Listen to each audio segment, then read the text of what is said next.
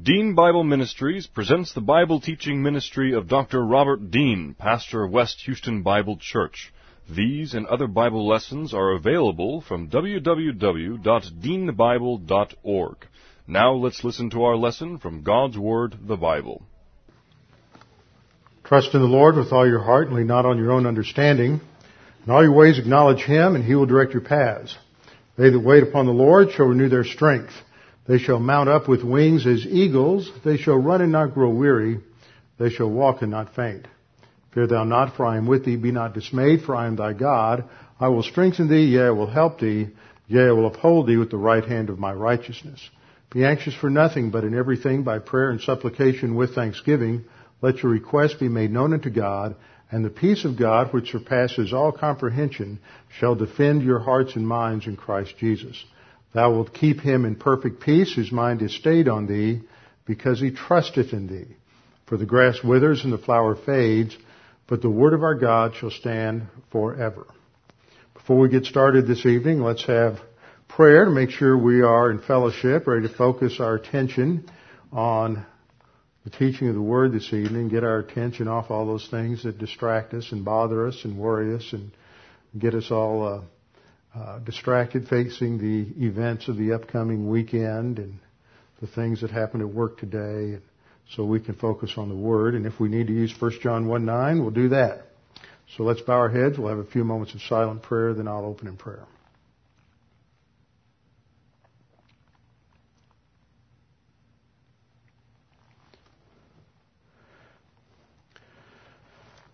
Father, the more we study your word, the more remarkable that we see that it is. In your infinite wisdom and in light of your omniscience, you devised a way to reveal yourself to us that is so remarkable, so intricate, that the more we read it, the more we study it, the more we learn that there is to learn, there is to study, and we never can seem to get to the bottom of it. And each time it just impresses us with the depth and the magnificence of the way you have revealed yourself to us. And the fact that you have taken us through a process and progress of revelation, so that as we read from Genesis to Revelation, we see how you have gradually taught mankind different things about yourself and added one element upon another until we come to a full understanding of what you would have us to know. Now, Father, as we begin to look at this important doctrine in the Scripture related to the tabernacle, we pray that we can see the lessons that you have for us, and that as we study these things, we might once again be impressed with the uniqueness of who you are and your distinctiveness, and that as you have revealed yourself in Scripture, this could not be a result of just human endeavor or human imagination.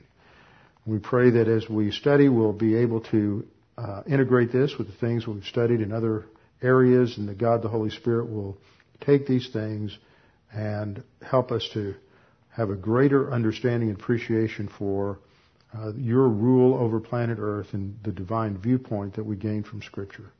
We pray this in Christ's name. Amen. Galatians chapter 3, Paul says some interesting things about the law.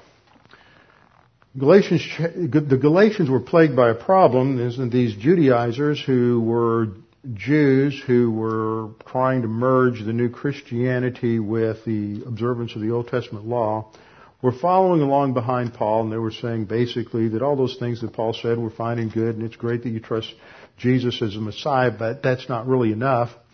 You need to have the second blessing, and that only comes when you have circumcision and you follow the Mosaic law, basically. It's just an early form of the same kind of theology that you pick up down through the ages. The current manifestation is in the charismatic Pentecostal camp, but man always tries to add something to the grace of God, to help God out, some type of synergistic work that God may start the process, but gosh, we just need to help Him out. And if we don't help Him out in the process of salvation, then at least we help Him out in the process of maintaining our salvation. And so Paul really had to deal with all of these false ideas and false teachings that these Judaizers were communicating to the Galatians. And so he has an extensive discussion of the purpose for the law. And in the middle of that, almost right smack in the middle of Galatians 3, he talks about this purpose, and he says in Galatians 3:24, therefore the law was our tutor, and the word there is a pedagogue. And in Greek culture, a family, usually a wealthy family, would hire a tutor who was a slave, but his goal was to discipline and to instill discipline and rigor into a young child and to teach him everything he needed to learn in order to be able to function effectively when he became an adult. And once he reached the proper age, then he assumed the responsibilities of adulthood, and he was no longer restricted by the more rigorous rules and regulations set down by the pedagogue. And so Paul uses that as a point of comparison to understand the role of the Mosaic Law in history. And in this, behind this lies an approach to the history of mankind and man's understanding of God's revelation of himself and salvation that pictures man in the Old Testament dispensations as being like a child. And he's like a child because he has insufficient revelation and inadequate understanding, and because he doesn't have the Holy Spirit and all these other factors that come in that dispensation. So Paul says the law was our tutor to bring us to Christ. That ultimately that is a purpose of the law, is to direct the attention of people to Christ so that in the law they see the need for Christ, they understand that they're a sinner, and more specifically within the law, the ceremonial law, all the rules and regulations related to temple worship, tabernacle worship, the sacrifices and offerings, that all these elements ultimately point to some aspect of the person and work of Christ. And so he says the law was our tutor to bring us to Christ that we may be justified by faith. But after faith has come, we're no longer under a tutor. And the idea is that once we get to a point in Revelation, truly, in terms of the accumulation of doctrine, faith here is used not just in terms of trusting, but it's used in the sense of what we trust, that body of knowledge that we have. We're no longer under a tutor, for Christ, as Paul says in Romans 10, is the end of the law. Now, that doesn't mean we throw out the Old Testament. And it's really sad because there have been so many great and wonderful Bible teachers, but somehow along the line people got this idea that you don't really need to know the Old Testament. And that somehow the Old Testament just pertains to Jews and the Old Testament just pertains to the old dispensation, but it doesn't really unpack the mystery doctrines of the church age, and it doesn't really deal with all the doctrines God revealed to the Apostle Paul. So let's just spend all of our time studying Pauline epistles. And I could name you a dozen Bible teachers, and that's all they did. They never taught the Gospels. They never taught anything in the Old Testament, never taught Proverbs, never taught Genesis. They just focused everything on teaching the Pauline epistles and Hebrews primarily, and every now and then they might step out of that. But Paul was viewed by many dispensationalists as being the one who has the greatest grasp on the Christian life for today, so that's all we're going to study. And yet you can't understand Paul, as you well know, unless you understand the Old Testament background, that there's a context for everything. And when you get especially into the book of Hebrews, as we've seen, you just can't understand what the writer of Hebrews is trying to communicate to these former Levitical priests who are now believers, because the writer of Hebrews uses so much language and he refers to so many scriptures that come out of the Old Testament and weaves them together to encourage them, help them understand all the just tremendous things that we have in Christ as our high priest. But you can't even understand the concept of what a high priest is if you don't understand what's going on back in Leviticus and back in Exodus. And we've come in our study in Hebrews 9:1 and 9:1 through 4 to an overview of the tabernacle. And last week, the last lesson, we took our time and I walked down here and did an overview of all the different pieces of furniture that are in the tabernacle, and we looked at that and we talked about their general basic function. And starting this week, I want to start zeroing in a little more on all of the details that we have in the tabernacle. And so we're going to look at its construction. We're going to look at all the different materials that are used. We're going to look at its dimensions. We're going to look at each piece of furniture in detail, what it was used for. When we come first, of course, the first major piece of furniture we will come to is the brazen altar. I'm not going to take it in the order it's revealed in Scripture, because in Scripture it starts with the Ark of the Covenant in the middle and works out. But we're going to take it from the perspective of the Jewish worshiper who is coming to the tabernacle, and what he would see for the first time and what he sees as he goes in. So we're going to take it from the outside in, and we'll probably spend 5 or 6 weeks going through all of these different things and then connecting them to what's going on in the New Testament. And when we look at the brazen altar, for example, what goes on at the brazen altar? Well, you have all the different you have the burnt offerings and the peace offerings and all the different offerings and sacrifices that are given, that are described in the first 7 chapters of Leviticus. So we'll go through those to try to understand what they are saying about the person and work of the Lord Jesus Christ. So we're going to just step back, have our little overview picture here of the layout of the tabernacle. And we're going to go through each one of these things to see how it communicates to us. Because even though the tabernacle and the sacrifices and offerings and all of the ritual were designed for the Jews during the Old Testament period, all of these things pictured something about the person and the work of Christ. And so, as Paul says, the law was designed to be a tutor to bring us to Christ. As we study these things, the focal point is Christ in the tabernacle. And it will give us perhaps a little more in-depth understanding of just what all of this is about and how it teaches us about what Christ did on the cross. So we're going to start with 11 reasons why it's important to study the tabernacle. First reason, the tabernacle depicts a variety of aspects of God's redemptive program, which is progressively revealed through the Scripture. And this is one of those concepts that a lot of folks don't understand when they begin to read the Bible, is God reveals things of Himself incrementally, and He reveals things about sin incrementally and about the solution for sin incrementally. And if you think about the problem of sin, when Adam and Eve were in the garden, and He first warned them that there was a penalty, that if they ate from the fruit of the tree of the knowledge of good and evil, they would die. And He doesn't really spell out what that death is. And actually, it's not till you get into some things in the New Testament that you begin to understand that it's not a physical death, it's a spiritual death. Ephesians 2:1 says that you were born dead in your trespasses and sins. But if we're dead, we're also alive. So we have to understand there's different categories of death there. But we don't really unpack that nuance until there's more revelation. And when Adam ate, he didn't die instantly, so what do you think they thought? Maybe we're not going to die. And then God shows up walking in the garden, and they run and hide, and they know that something's not right.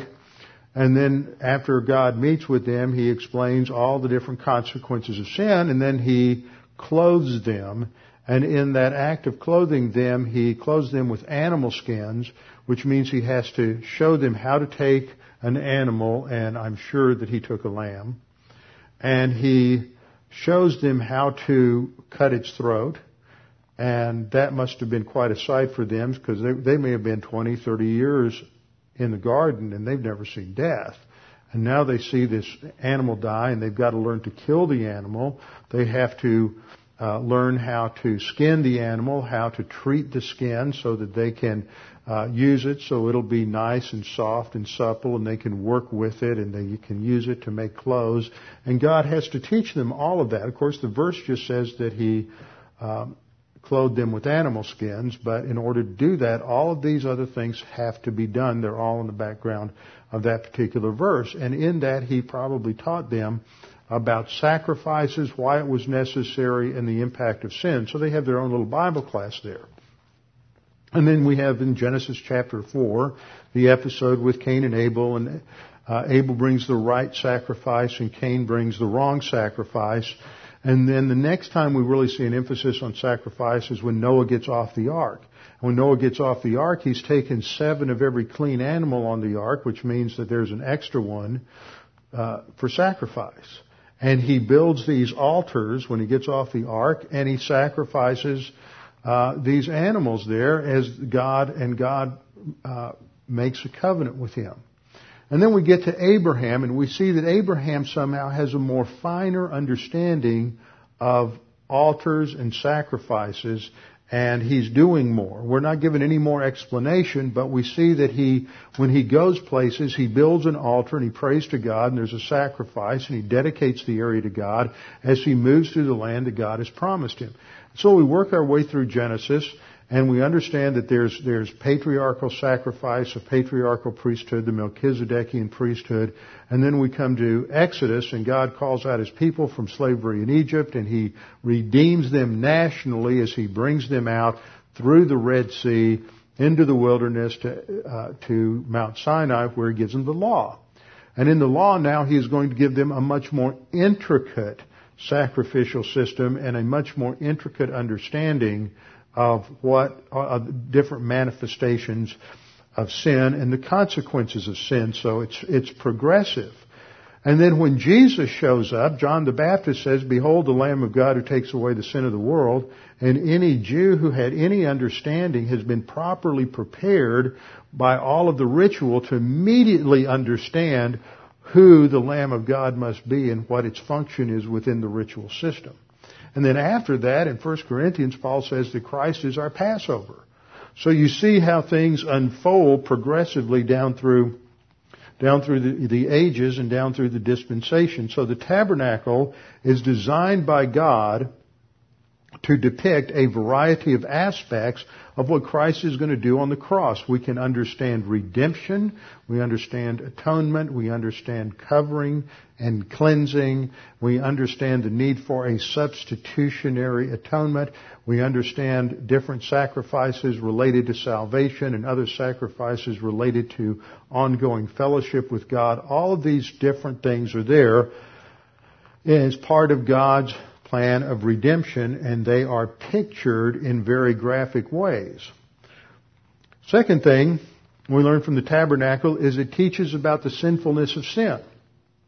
Because every time you read about the tabernacle and you read about the ritual laws and the laws of the dietary laws, and you get over into Leviticus and Numbers and you read about all the different things that can make a person ceremonially unclean, if you stop and think about it and read through it sometime, and we'll take a little time to go through some of these, you wonder how could a person really go through the day without doing at least a half a dozen things that would render him ceremonially unclean. And see, what God is teaching is the pervasiveness of sin.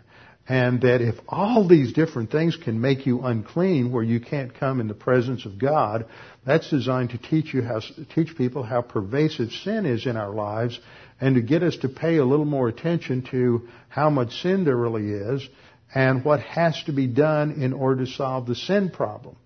And we live a rather antiseptic life because I doubt that anybody here has ever some of you men have probably been out hunting. Maybe some of you ladies have. I know we have at least one lady here who's rather dangerous and has threatened the, numerous herds of exotic animals around the world. But most people haven't ever killed an animal. They have never slit the throat of an animal and watched the blood leak out as the last beatings of the heart. They've never hung an animal up. They've never skinned an animal or butchered an animal or gone through any of those processes. And so it seems somewhat antiseptic to us and somewhat academic to just talk about sacrifice. Now, we talked a few weeks ago in the King series on just how many sacrifices, how much blood there was, and how much meat and how much intestinal sludge there was when Solomon dedicated the temple and sacrificed 120,000 sheep and 20,000 or so bullocks, and what was involved there. And this is very, very messy. But to realize that every time you committed a sin or infraction of the ceremonial law, you have to go to the tabernacle, and before you can worship God, you have to bring an offering, depending on how much money you have. And there'd be various things that you could bring, from a lamb to a calf to just a bird. If you were very poor, you couldn't afford a lamb or a calf. And it reinforces the idea that every time I do something, something has to die. Every time I break God's law, something has to die. And we have to go through this whole process every single time. What that reinforces for us is how horrible sin is and what it does. So the tabernacle teaches about the sinfulness of sin and how it permeates everything. And one of the things within the ritual law has to do with leaven. And there's the Feast of Unleavened Bread that's a week long that occurs at the beginning of the Jewish ceremonial calendar at the spring, at the same time that you have Passover. And one of the things that's taught there is to remove all the leaven from the house, because leaven, just a little bit of leaven can permeate an entire lump of dough. Leaven is different from yeast. It's similar, but it's different. And it just permeates everything in the same way that yeast does. And so it shows how a little bit of sin can just infect and hurt everything. And so that's another very visual lesson. Third thing the tabernacle does is it depicts aspects of the person of Christ. If we look at all the furniture, it's made with acacia wood, and then it's overlaid with pure gold. And all of this is to depict the hypostatic union, that Jesus Christ is true humanity represented by the wood, and He is undiminished deity represented by the pure gold. And if we look at the tremendous amount of gold and silver and brass that's used in the tabernacle, it's a little over a ton. When you add it all up, it's quite a bit. But all of this is designed to teach certain things about who Jesus Christ is. That the sacrifices taught different dimensions to His person. And fourth, the tabernacle depicts aspects of the work of Christ. And about the most important has to do with the fact that it's substitutionary.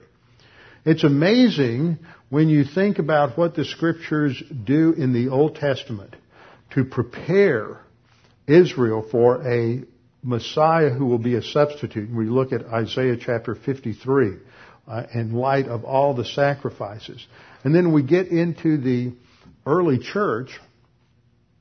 And for those of you who've been in the history of doctrine class on Monday night, we went through and realized that nobody has a really clear articulation of the atonement until the early 11th century, about 1000, when Anselm comes along and he writes a theological treatise called Cur Deus Homo, Why the God Man? And that's the first really clear development of the fact that the atonement is substitutionary. Now, that idea is there in a rather naive or generic form, going all the way back to the early church fathers.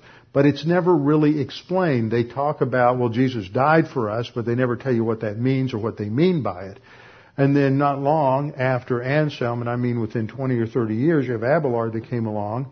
And Abelard has this idea of the atonement that, well, it wasn't substitutionary at all. This idea that Christ would have to bear the penalty of other people, well, that's a rather primitive concept.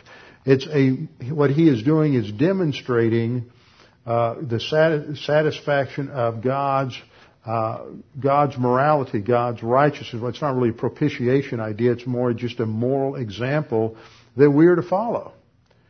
And that's not at all what the Scripture teaches. When you go back and use that Old Testament example of the lamb and of somebody bringing the lamb and putting their hand on the lamb's head and then reciting their sins, It's a very clear picture of substitution. And then they cut the lamb's throat and and then the lamb dies.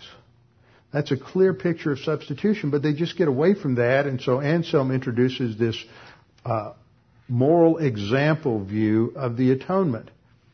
And then you go through another 200 or 300 years, and you have these different competing ideas in the Roman Catholic Church, and then you go into the Reformation Church. The main idea in the Reformation Church is it's a substitutionary atonement for about 100 years, and then there's a guy that shows up in Holland by the name of Hugo Grotius, and Grotius says, well, it's not quite the moral example of Abelard.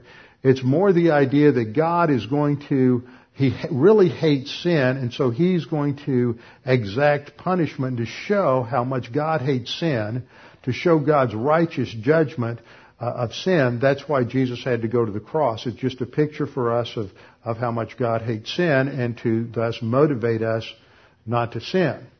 But of course, the problem with both the Abelardian view of the atonement and the Grotian view of the atonement is that some sins really aren't paid for. Nothing is actually paid for. And so under both of those systems, if people commit certain sins and do certain things, then they just can't get to heaven and there's no redemption. And it also impacts your understanding of sin because sin isn't so bad that somebody has to pay the penalty for it. You're not really spiritually dead, you're just spiritually weak. And so these ideas really impact the way people think down through the centuries. And Grotius's view affected an evangelist in the early part of the 1800s named Charles Grandison Finney. And Finney's always thought by most evangelicals to be this great evangelist, and he wasn't because he didn't believe people were born spiritually dead. He didn't believe in a substitutionary atonement, so nobody was really saved. And I doubt that he was saved on that basis. But this starts to permeate evangelicalism in the 19th century all the way down to the present. And on Monday night, I read a little newspaper article that Connie had found and sent out that was dealing with this guy, McLaren, who is one of the leading figures in the emergent church movement. And he's teaching a workshop up at Willow Creek, which is the flagship of the church growth movement up in Chicago. And he's talking about the fact that Jesus just died. It's like the Chinese students in Tiananmen Square just to demonstrate the injustice of it all. Well, see, once you understand the Grotian view of the atonement and the Anselmic view of the atonement and the Abelardian view of the atonement, you realize that this guy doesn't believe in substitutionary atonement at all. Therefore, he's got a crummy view of sin and he's got a poor view of salvation. And he doesn't even think that Jesus is coming back, or we don't need to worry so much about how Jesus is coming back or when he comes back. And yet this is what is steamrolling, truly just steamrolling evangelicalism today coming out of this emergent church stuff. But if you stick with the tabernacle and the pictures of the Old Testament, you really understand what is going on when Jesus is hanging there on the cross and it starts getting dark and God is putting our sins on, because you've got that understanding from the Old Testament. Fifth thing, well, there you go. See, I went in and I added a couple of points and got things misnumbered. So this is actually, from this point on, those are 4 plus 1, 5 plus 1, okay? This is the fifth point. The tabernacle shows how a righteous God can solve the problems of sin. This is a question that so many people have, is how can God really do that? How can God save somebody like Adolf Hitler or Saddam Hussein or Jeffrey Dahmer? Well, we see it depicted in the sacrificial system of the tabernacle. So it shows how a righteous God can have his character satisfied by a substitutionary sacrifice. Sixth point. The priestly ministry in the tabernacle reveals how sinful people can approach a holy God with acceptable worship. What do they have to do? They have to, when they come into the tabernacle, the priest had to wash his hands and wash his feet. It's a picture of cleansing. And even though at the initiation point of the priest's ministry, he's washed from head to toe, which pictures salvation and the positional cleansing that we have in Christ, which is a legal cleansing. I had a conversation today with an old friend of mine who is a lawyer now, and he has started a little home church in his home. Lives up in Navasota. He's a lawyer up there, and he was a camper of mine years ago at Camp Peniel. And he's got this little home church, and he's a lawyer up there, and he's teaching the Bible and having a great impact on about 20 or so people that are coming to his house every Sunday morning. And so we were talking about what he was going to teach this Sunday. And I was going through some things, and I said, well, what this really pictures here is positional truth. I said, now a lot of people have a hard time understanding positional truth because positional truth is this abstract concept, and people need a concrete image of it. And that's what baptism does. Water baptism is what we're talking about, and that's a picture of the abstract realities that occur at the instant of salvation in terms of our being identified with Christ in His death, burial, and resurrection. I said, that's positional truth. He says, that's an easy concept. I deal with that every day in the courtroom. So anybody who goes into a courtroom has a legal standing before the judge in the courtroom. That is your position in the law. And that is positional truth. I thought, wow, I never thought of positional truth as a courtroom concept. And it's just one of those other things that reinforces the idea that I always talk about is that we have justification and forgiveness. All these concepts are legal. Everything that God does is within this courtroom framework. So God has a way of cleansing us experientially as well as positionally. Positionally relates to our legal standing before God in relation to justification, and ongoing cleansing has to do with the ongoing cleansing of sin based on that positional reality. So the sixth point, I got caught up, right? Or seventh point? Seventh point. The priestly ministry in the tabernacle teaches the necessity of being cleansed of sin before serving, worshiping, or learning about God. It's just something that they had to do day in and day out. And I can hear somebody now saying, well, that just seems so mechanical. First time I went up to, when I first went up to Preston City, and I was teaching, I'd been there maybe about 6 months. There was a lady, and I won't explain who she is because then some people would know who she was. And she wasn't from Houston. She was from another part of the state. And she said, well, I want to hear some of your tapes. So I sent her some stuff. And she said, oh, you do that stuff that you just have to have confession every time you have Bible class. He said, that's so mechanical. I said, well, let me explain why that's done. Is that when you're teaching somebody anything, whether you're teaching them music, whether you're teaching them athletics, baseball, football, hockey, whatever it is, whether you're teaching dance, whatever it is that you're teaching, when you're initially teaching anybody anything, you go through the mechanics. And the mechanics are frequently very uncomfortable. And people don't just naturally take to those mechanics. You take somebody who's taking dance, and they're taking ballet, and they're 4 years old or 5 years old, and they have to stand a certain way, and they have to hold their feet a certain way that would break my legs, and they have to, stand up on their toes and do all this. It's not natural. It's not normal. We don't normally do that. But they have to learn, and after they practice it and do it over and over again, then it becomes natural. I remember when I was, it says about 7, when I started taking piano lessons. Same kind of thing. I had to hold my fingers a certain way, and I couldn't do this and I couldn't do that. But you don't let your hands go flat, and you just have to learn the mechanics, and then you'd have to play technique exercises, which was boring because that had no tune to it whatsoever. But you have to do these mechanical things so that eventually, when you're playing a song, you've mastered the skills so that you can produce something that has beauty and it has art to it. Same thing in football. You go out and a guy tries out for a football team in junior high. He's got to go to 2-a-day practices. He's got to learn how to bend over, how to hit the blocking dummy, and all these kinds of things that you have to do to learn the basic mechanics, and you have to practice them over and over and over and over again so that people learn what they're supposed to do and how to do it. And once you practice it and it becomes a skill, it's something that's embedded in your lifestyle, But the reason I always start by going through confession is you're teaching it by example, and it's not a mechanical process. Teaching mechanics isn't mechanical. So people often misunderstand that. And that's what they did in the Old Testament. Every time they went in, day out, you always have these priests washing their hands, washing their feet. How mechanical. But it was to teach the principle that before you can come into the presence of God, serve God, worship Him, do what He said to do, sacrifice, you've got to be in right relationship with Him.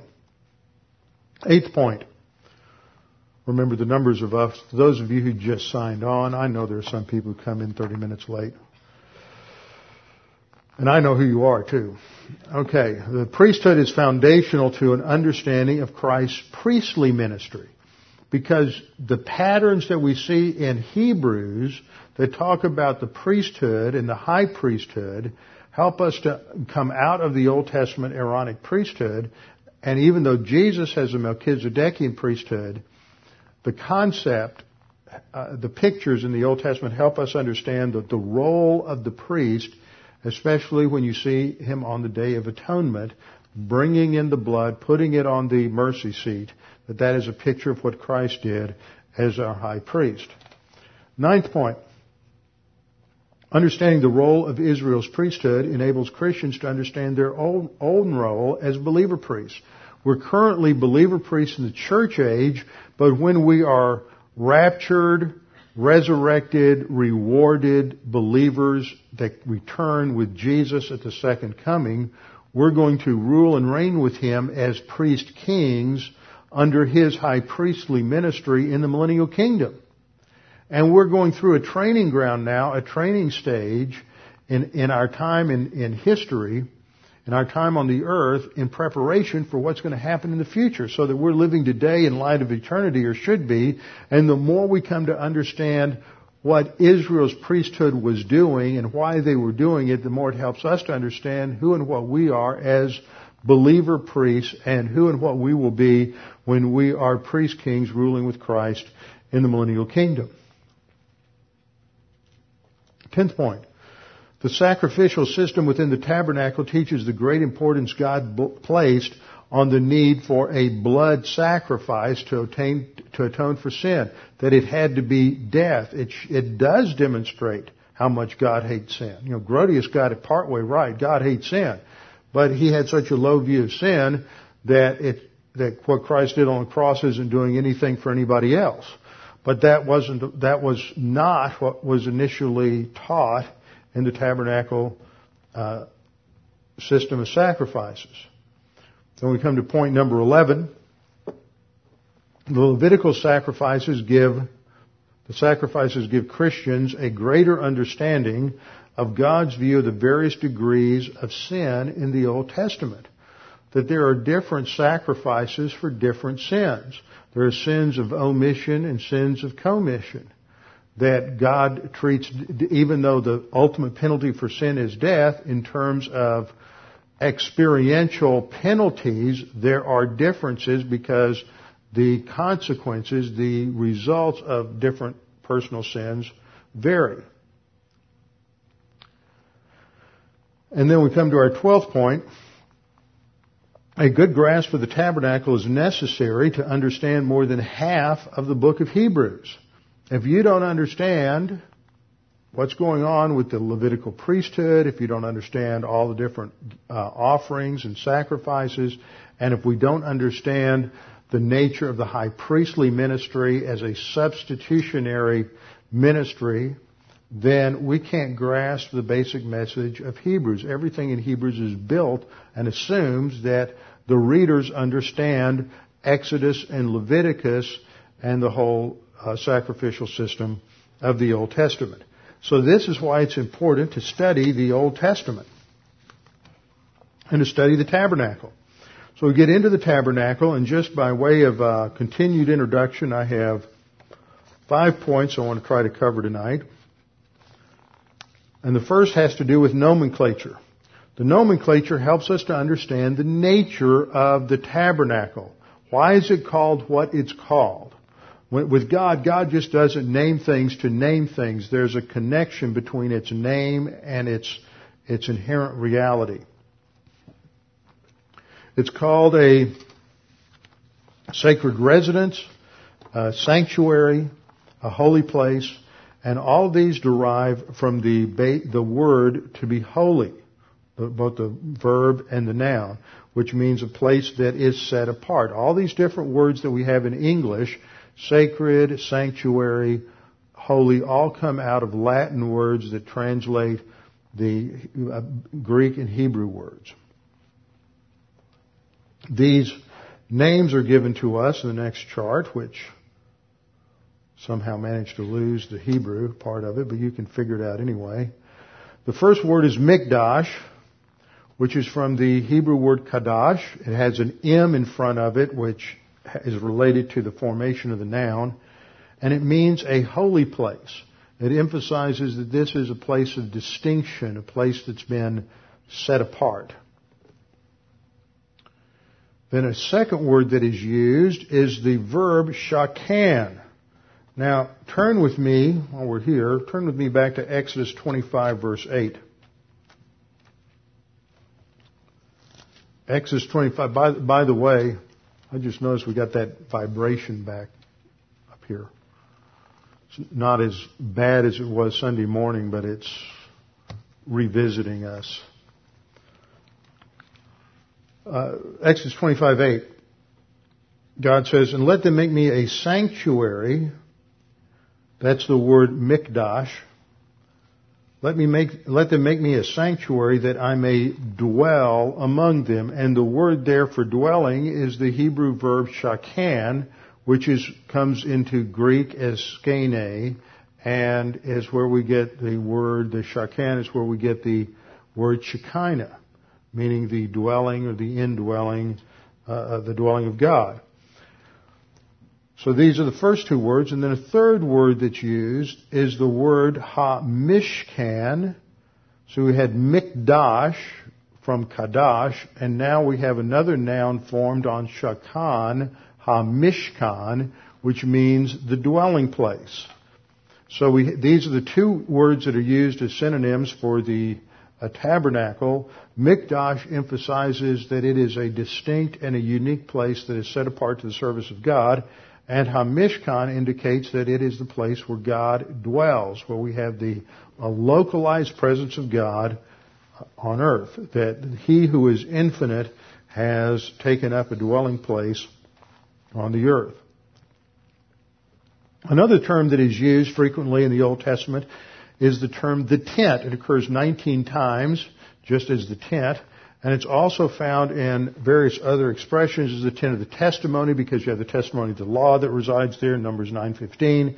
The tent of the Lord, because the Lord dwells there, 1 Kings 2:28-30. The house of the tent, 1 Chronicles 9:23.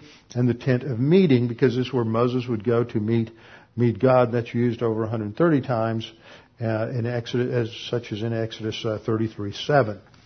So the tent is a key reference for this, and this indicates its temporary nature. The tabernacle was the mobile home that God lived in before He got a permanent house. Then we come to the third point in Exodus 25:9, where we have the word ha-mishkan again.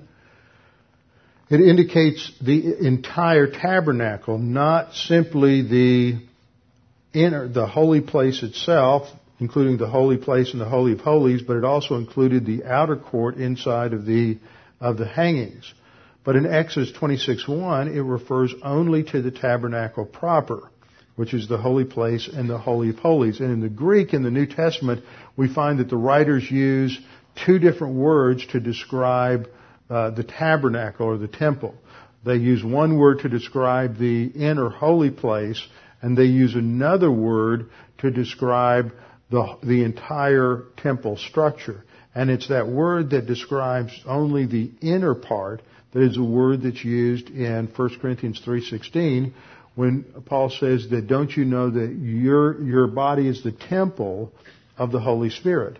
It's not talking about the outer precincts where anybody could go, but only the inner precinct which has been set apart, sanctified positionally, and is the place where the pre-incarnate Christ dwelt in the Old Testament. Exodus 25:9 says, according to all that I show you, that is the pattern of the tabernacle and the pattern of its furnishing, just so you shall make it. So God shows to Moses a pattern, a model that he built it on. Now when we get into Hebrews, it seems that there is a heavenly tabernacle that the earthly tabernacle is patterned on. We run into several other phrases that are used based on the word tabernacle. In the Old Testament, we have the phrase tabernacle of the Lord in Joshua 22:19 and 1 Kings 2:28 and 1 Chronicles 16:39, indicating that it is Yahweh who dwells in the tabernacle. It's also called the tabernacle of testimony or witness in Exodus 38:21, Numbers 150, 17:7 and 8, 2 Chronicles 24:6, and Acts 7:44, emphasizing the presence of the Mosaic law there. Tabernacle of the congregation, because this is where the congregation would come in order to have fellowship with God and worship God.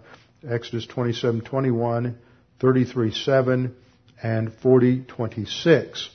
All of these terms involve the word tabernacle or tabernacle of something, which indicates a different aspect of its function. The fourth is the tabernacle of Shiloh. Shiloh is a title for Jesus, Psalm 78:60. Then we have fifth, it's called the tabernacle of Joseph in Psalm 78:67.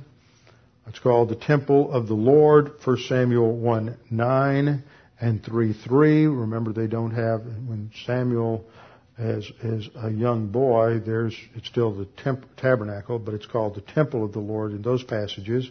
And the house of the Lord in Joshua 6:24, 1 Samuel 1:7 and 24. So all of these give us different designations for the tabernacle. Now God comes along and he reveals to Moses that he is to build the tabernacle. And the key passages to understand this, there's a lot of repetition in this part of Exodus. I would never want to teach Exodus verse by verse, because you have God revealing it and then them building it, and then it describes it a third time when they finish it. So it's a lot of repetition. But it just shows the detail that's there and the historical accuracy. In chapter 25, the focus is on the basic elements, the basic furniture within the tabernacle. It starts off in the first 9 verses, just to kind of give you a structure for these verses. In Exodus chapter 25, God explains the need for the tabernacle and gives Moses an introduction and plan for starting the tabernacle, and he says that he's to take up an offering, verse 2, this was the first real building plan in history, and it's based on free will offering. And it wasn't based on a mandated tithe, but a free will offering, and the material that they had was material that they had taken from the Egyptians, that they were given by their Egyptian masters almost as if the Egyptians were bribing them to leave because they were tired of the judgments of God from the plagues. And so they gave them gold, and they gave them silver, and they gave them all kinds of costly material. And so from this, they were to bring this material, the gold, the silver, the bronze, the material that they had, and to bring this and so that it could be used in the construction of the tabernacle. And so we see these elements here. This is the offering which you shall take from them: gold, silver, bronze, blue, purple, and scarlet thread. We'll look at that because the colors are significant. It's not just because God liked vibrant colors. But one of the interesting things is that people didn't normally dress, because these were very expensive dyes to produce the blue and the purple dyes and the scarlet dye, that only the very wealthy, only kings usually, only royalty had clothes that were in these dyes. And when you look at the high priest, Aaron was showing up in a $10,000 custom-made suit. I mean, he was dressing well, and it was impressive. And when you came and looked at the ark, because most people just dressed in the same basic colors, when you looked at the ark and there's all this blue and the purple and the red, it was like going from black and white TV to color TV. Some of you can't quite remember that. I don't know what the analogy. Some of you are too young to even know that there was a time without color TV, but that's what it was like. It was like going from Eastern Europe or Russia in 1980 or in the early 90s when the wall first came down, and then coming back to the West. It was like suddenly your eyes were returned to Technicolor.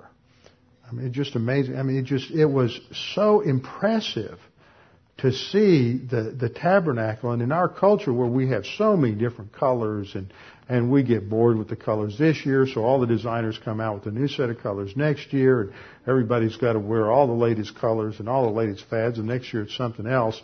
We just can't quite grasp how phenomenal this was to see all this color. And it just blew them away. But it wasn't just for that purpose. It had other signification as well. And then they brought various skins for the coverings over the ark. Ram skins that were dyed red and badger skins. If you're using a King James or New King James, it says badger skins. If you're using a New American Standard, it says dolphin skins. And I think that maybe some other versions use different things. Actually, nobody's sure what this word refers to. There's some guesses based on cognate languages that it's probably some kind of a dolphin sea creature, but we're not sure exactly what it was. And they were to bring oil for the light and spices for the anointing oil and incense and onyx stones and stones to be put in the ephod and the breastplate. And God says, let them make me a sanctuary that I may dwell among them. So he gives these initial instructions in how to get the material and what to build it from and to lay it out. And then starting in 25:10, he begins to describe the different pieces of furniture that will be in the ark. And in 25:10 to 16, he describes the Ark of the Covenant. Then we come out from the Holy of Holies to the holy place, and he describes the table of showbread, then the golden lampstand, and then he describes gets into verse 26, and he describes the 6 different layers of curtains that are going to be there, rather the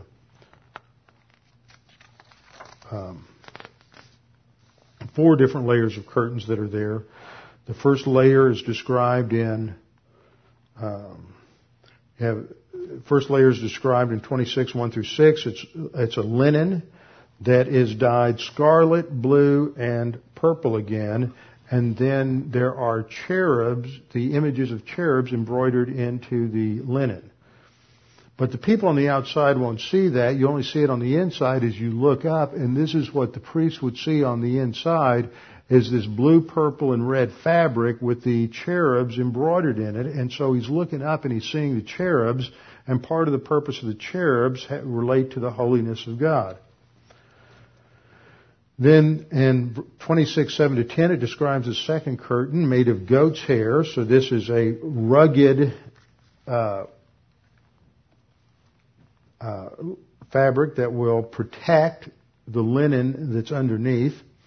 Then on top of that, you have the ram skins dyed red, and ram skins dyed red is a picture of atonement, something covered in blood. And then on the outside, it's covered with porpoise skins or badger skins or whatever it was, but that was designed to provide a waterproof, watertight covering on the outside of the tabernacle. Then in 26:15 to 30, there's intricate details about the boards and the sockets, and you have some sockets of gold, some of silver, some of bronze.